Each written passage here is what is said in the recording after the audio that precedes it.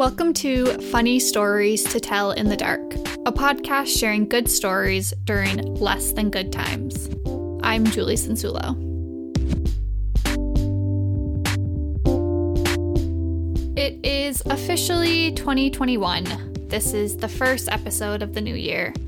I think it's safe to say 2021 has already been a bit of a nightmare, starting off with that whole white supremacist coup that the former president of the United States incited. Yeah, it's been a rough one. But we are not here to talk about that today. We are going to ignore it and pretend to move on, like a lot of our elected officials are trying to do. But anyway, we are going to enjoy a story today. I'm not going to ramble too much because I'm very excited about this episode and I want to get to it. It takes us back to a simpler time, and that is the year 2015. So put yourself back there now in 2015 and enjoy today's episode. This is a story about how one unlikely moment can change your life. What were you like at 24? 24-year-old Krista really liked to have a good time. This is Krista Dotson-Rod, and in 2015, she was 24 and living in Chicago. I don't know where this energy came from, but I was able to go out every night. And in Chicago, it was very much like a work hard, play hard attitude. Krista had recently graduated from Loyola University, Chicago, and she and a lot of her friends still lived and worked in the city. So we were just starting out as young adults, starting out our careers. It was a fun time to be able to start going out to restaurants and bars around the city, and so we could actually, afford it. At the time, Krista had just started dating a guy who she met, like many of us in our 20s, on Tinder. And like many Tinder relationships in your 20s, I would not call it serious. But still, they were having a good time together. He was really fun. They liked to go out for drinks and to shows. We would go to EDM shows together. And this guy's family, Krista's Tinder date's family, had season tickets to the Chicago Cubs. We had some seats there. And real quick, I know this probably goes without saying, but I know myself and I know my listener base. The Cubs are a baseball team, in case you don't know. But don't worry, you do not need to know a lot about baseball to understand this story. Krista didn't know that much either. I don't know if I could tell you how many innings there are right now, but I think there's 8.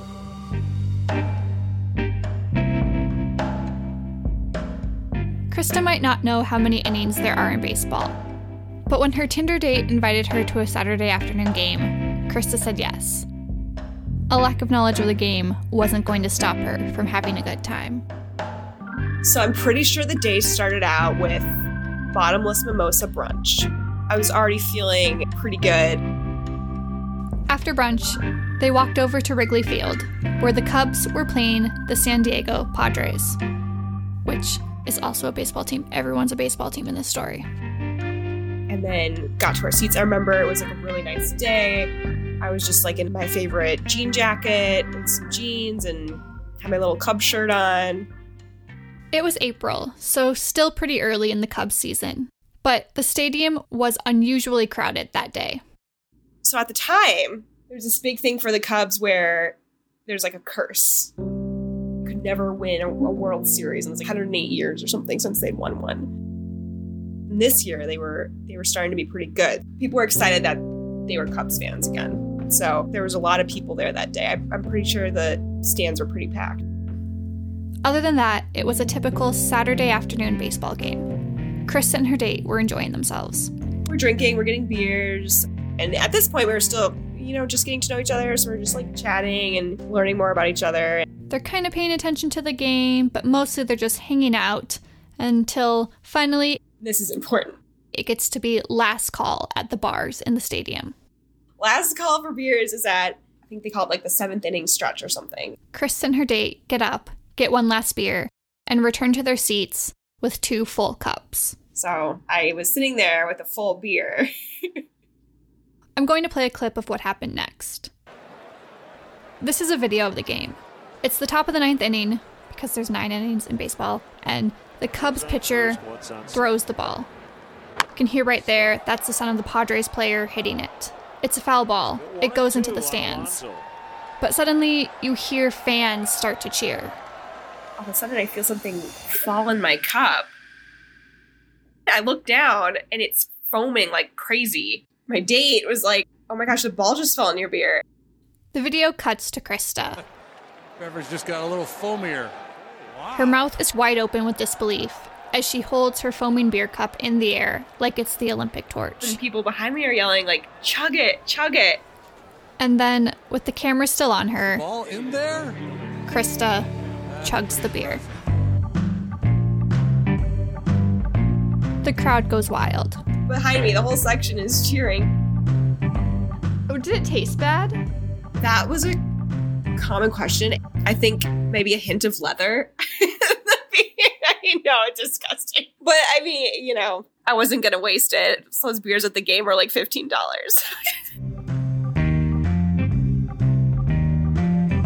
Krista, of course, is now the most popular person in the section. The people behind me, they like gave me their number. They took a picture with me. They're like, we got to go meet up at the bars later.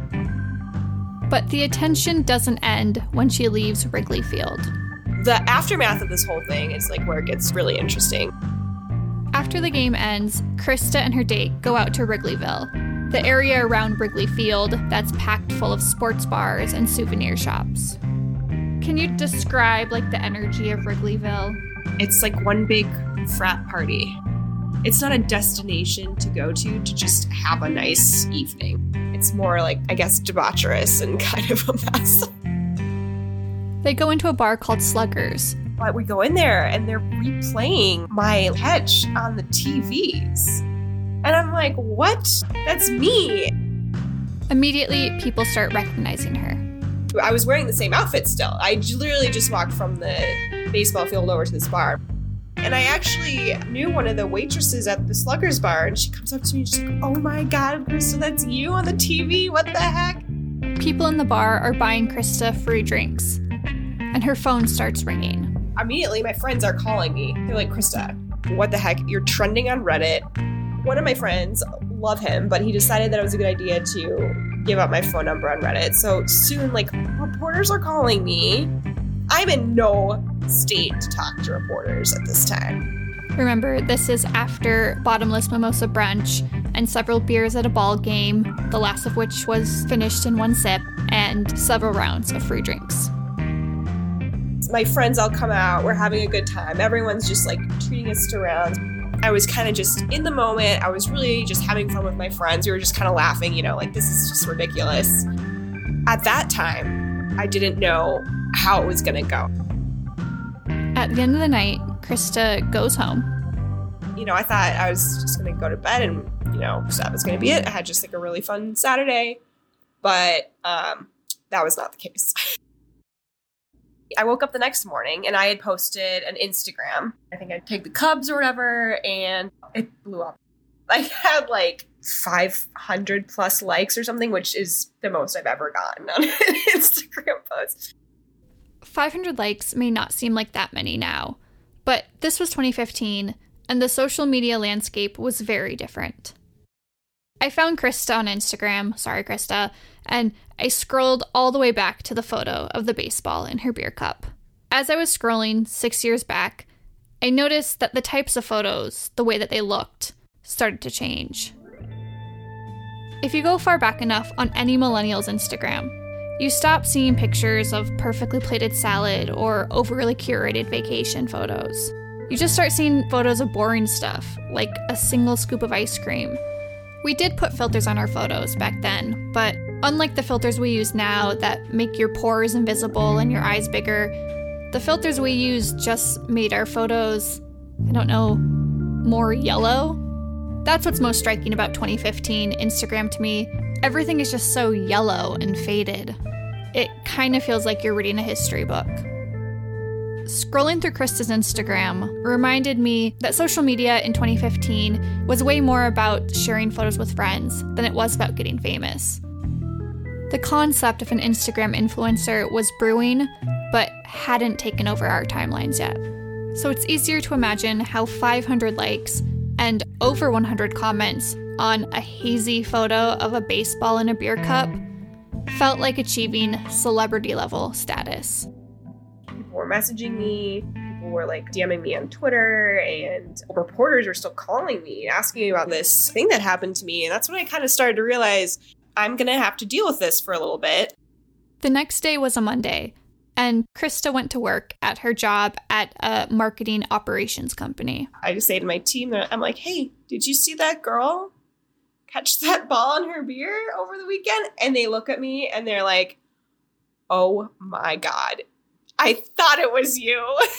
Krista's company was supportive of their newly famous employee. They let her have a conference room all to herself so she could take calls from reporters and do interviews. A lot of radio stations, actually, morning talk shows, one was in Iowa, like Wisconsin, all Midwest.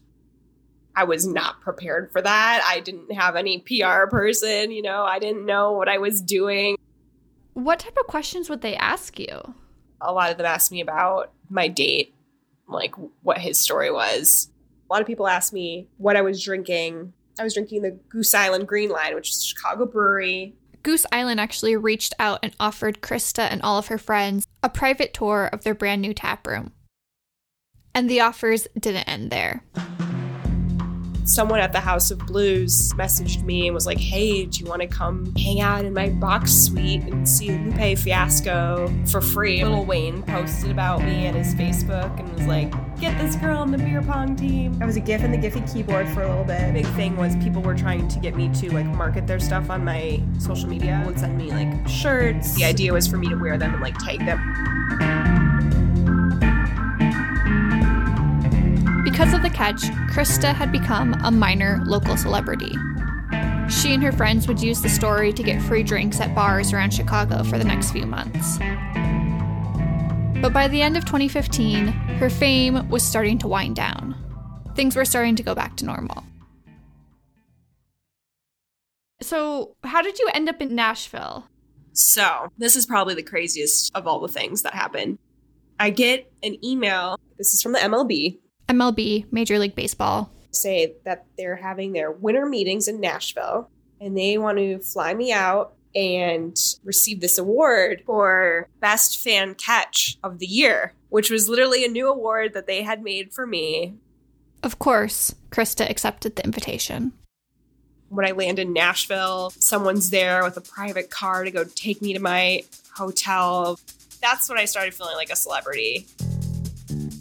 I did a little interview with an MLB reporter and talked about, my experience. I kind of had a handler. I don't know, there was a guy with me all day.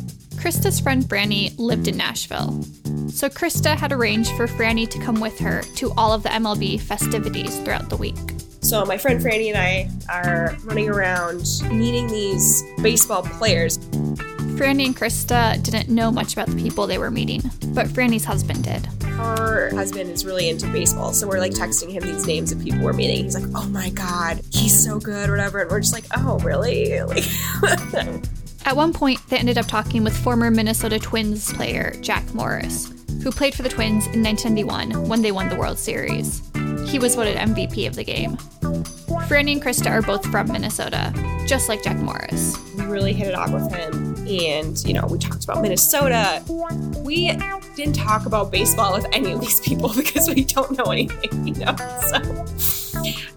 Still, Krista and Franny had a great time. They went out to a karaoke bar with MLB owners. They had dinner with players at lavish restaurants where they ordered Kobe beef steaks and $200 bottles of wine. I had a glass of wine in my hand the entire time.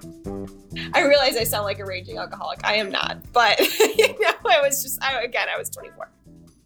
In addition to receiving the Made for Her Best Fan Catch Award at the MLB winter meeting, Krista was also asked to present an award. I'm not going to remember his name. It was a really top level, Cubs, not the general manager, but maybe their manager. But unfortunately, Krista was stripped of her award-giving privileges. But I was overserved, so they told me that I wasn't going to present the award anymore. Oh no! Were you disappointed? I don't know. I feel like I almost put myself in that position because I didn't want to do it because I just felt like I wasn't the right person to do that. I feel like someone that does that should care about baseball. I mean, it sounded like it was a pretty prestigious award, so. This moment, however embarrassing, feels very poetic to me. Despite a year of being a Chicago Cubs hometown hero, a Major League Baseball darling, and the recipient of the inaugural Best Fan Catch Award, Krista wasn't really a baseball fan. She was just someone who was trying to have a good time. That's what had made her famous in the first place. At the end of the week, Krista returned home, back to normal life. I asked Krista what she makes of this time in her life. It just kind of shows you, like, you never really know what could happen to you that day. Like, something could, you know, change your life in kind of like a fun, interesting way and give you a good story. It could literally just be you being yourself at a baseball game and a ball falls in your beer. Krista eventually moved back to Minnesota, and for the most part, she lives a very normal life. She's a software developer in Minneapolis, she has a buddy named Napoleon, and she and her fiancé, who by the way is not the same guy from the baseball game, just bought their first house. But in a box in their new house, there are 2 clear plastic cups stuck together by dried up Goose Island Green Line beer. And nestled inside the cups is a dirty leather ball with red stitching from Wrigley Field. To the untrained eye, a ball in a cup might look like trash. But to Krista, it's the memory of a great story. A great story that on occasion can still be used in Chicago to get a free drink. Yeah, I tell this story probably more often than I should.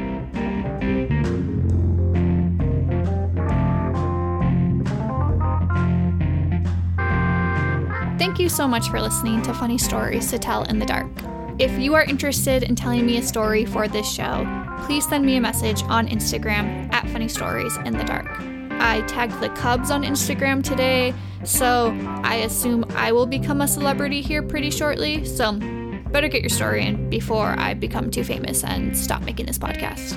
If you like the show, please subscribe to it wherever you listen and rate and review it in Apple Podcasts. It really helps more people like you find my show. I think that's it for today, so go Cubs, go baseball, go sports. Until next time, thanks for listening.